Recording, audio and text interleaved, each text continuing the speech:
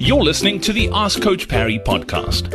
If you'd like to join thousands of other runners from around the world who are getting direct access to Coach Parry, his science-backed training plans that work, and a community of runners to motivate you and hold you accountable, then head over to coachparry.com/ask.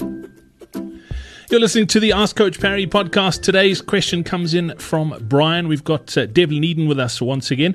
Dev, Brian's been super consistent. He's been on one of our 12-week plans on the Coach Parry app. He says he's stuck to the program 100%. He hasn't missed one session, which is brilliant. He says, I've done each session as per the schedule, so everything's going well.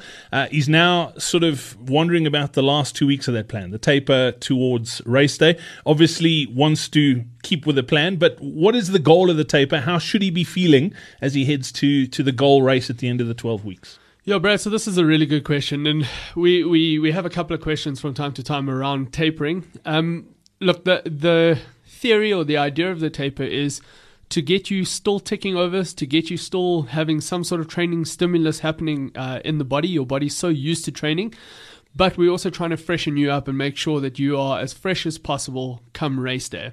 Now, a taper is one mistake a lot of people make is they think they need to take time off completely. And as I mentioned, you still need that training stimulus.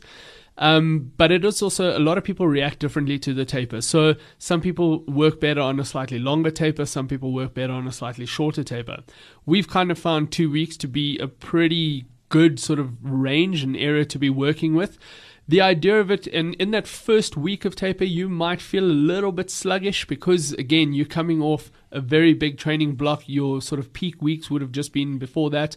So you might start to feel a little bit sluggish. Keep sticking it out. Keep working through the strength programs. Don't lose intensity. All we're looking at doing is really dropping the volume of training.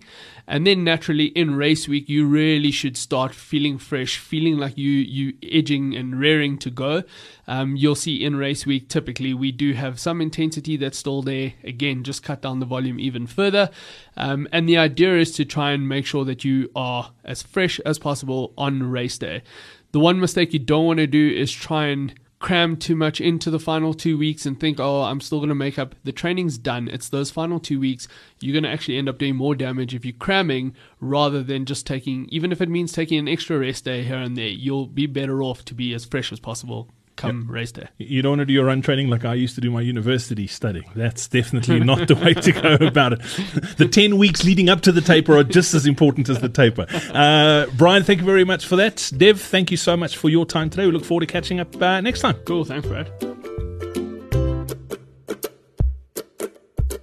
Hey, it's Brad again. Before I go, did you know that most running training plans don't take your age into account? That's why most runners over the age of 50 are constantly running in some sort of pain or battling a niggling injury.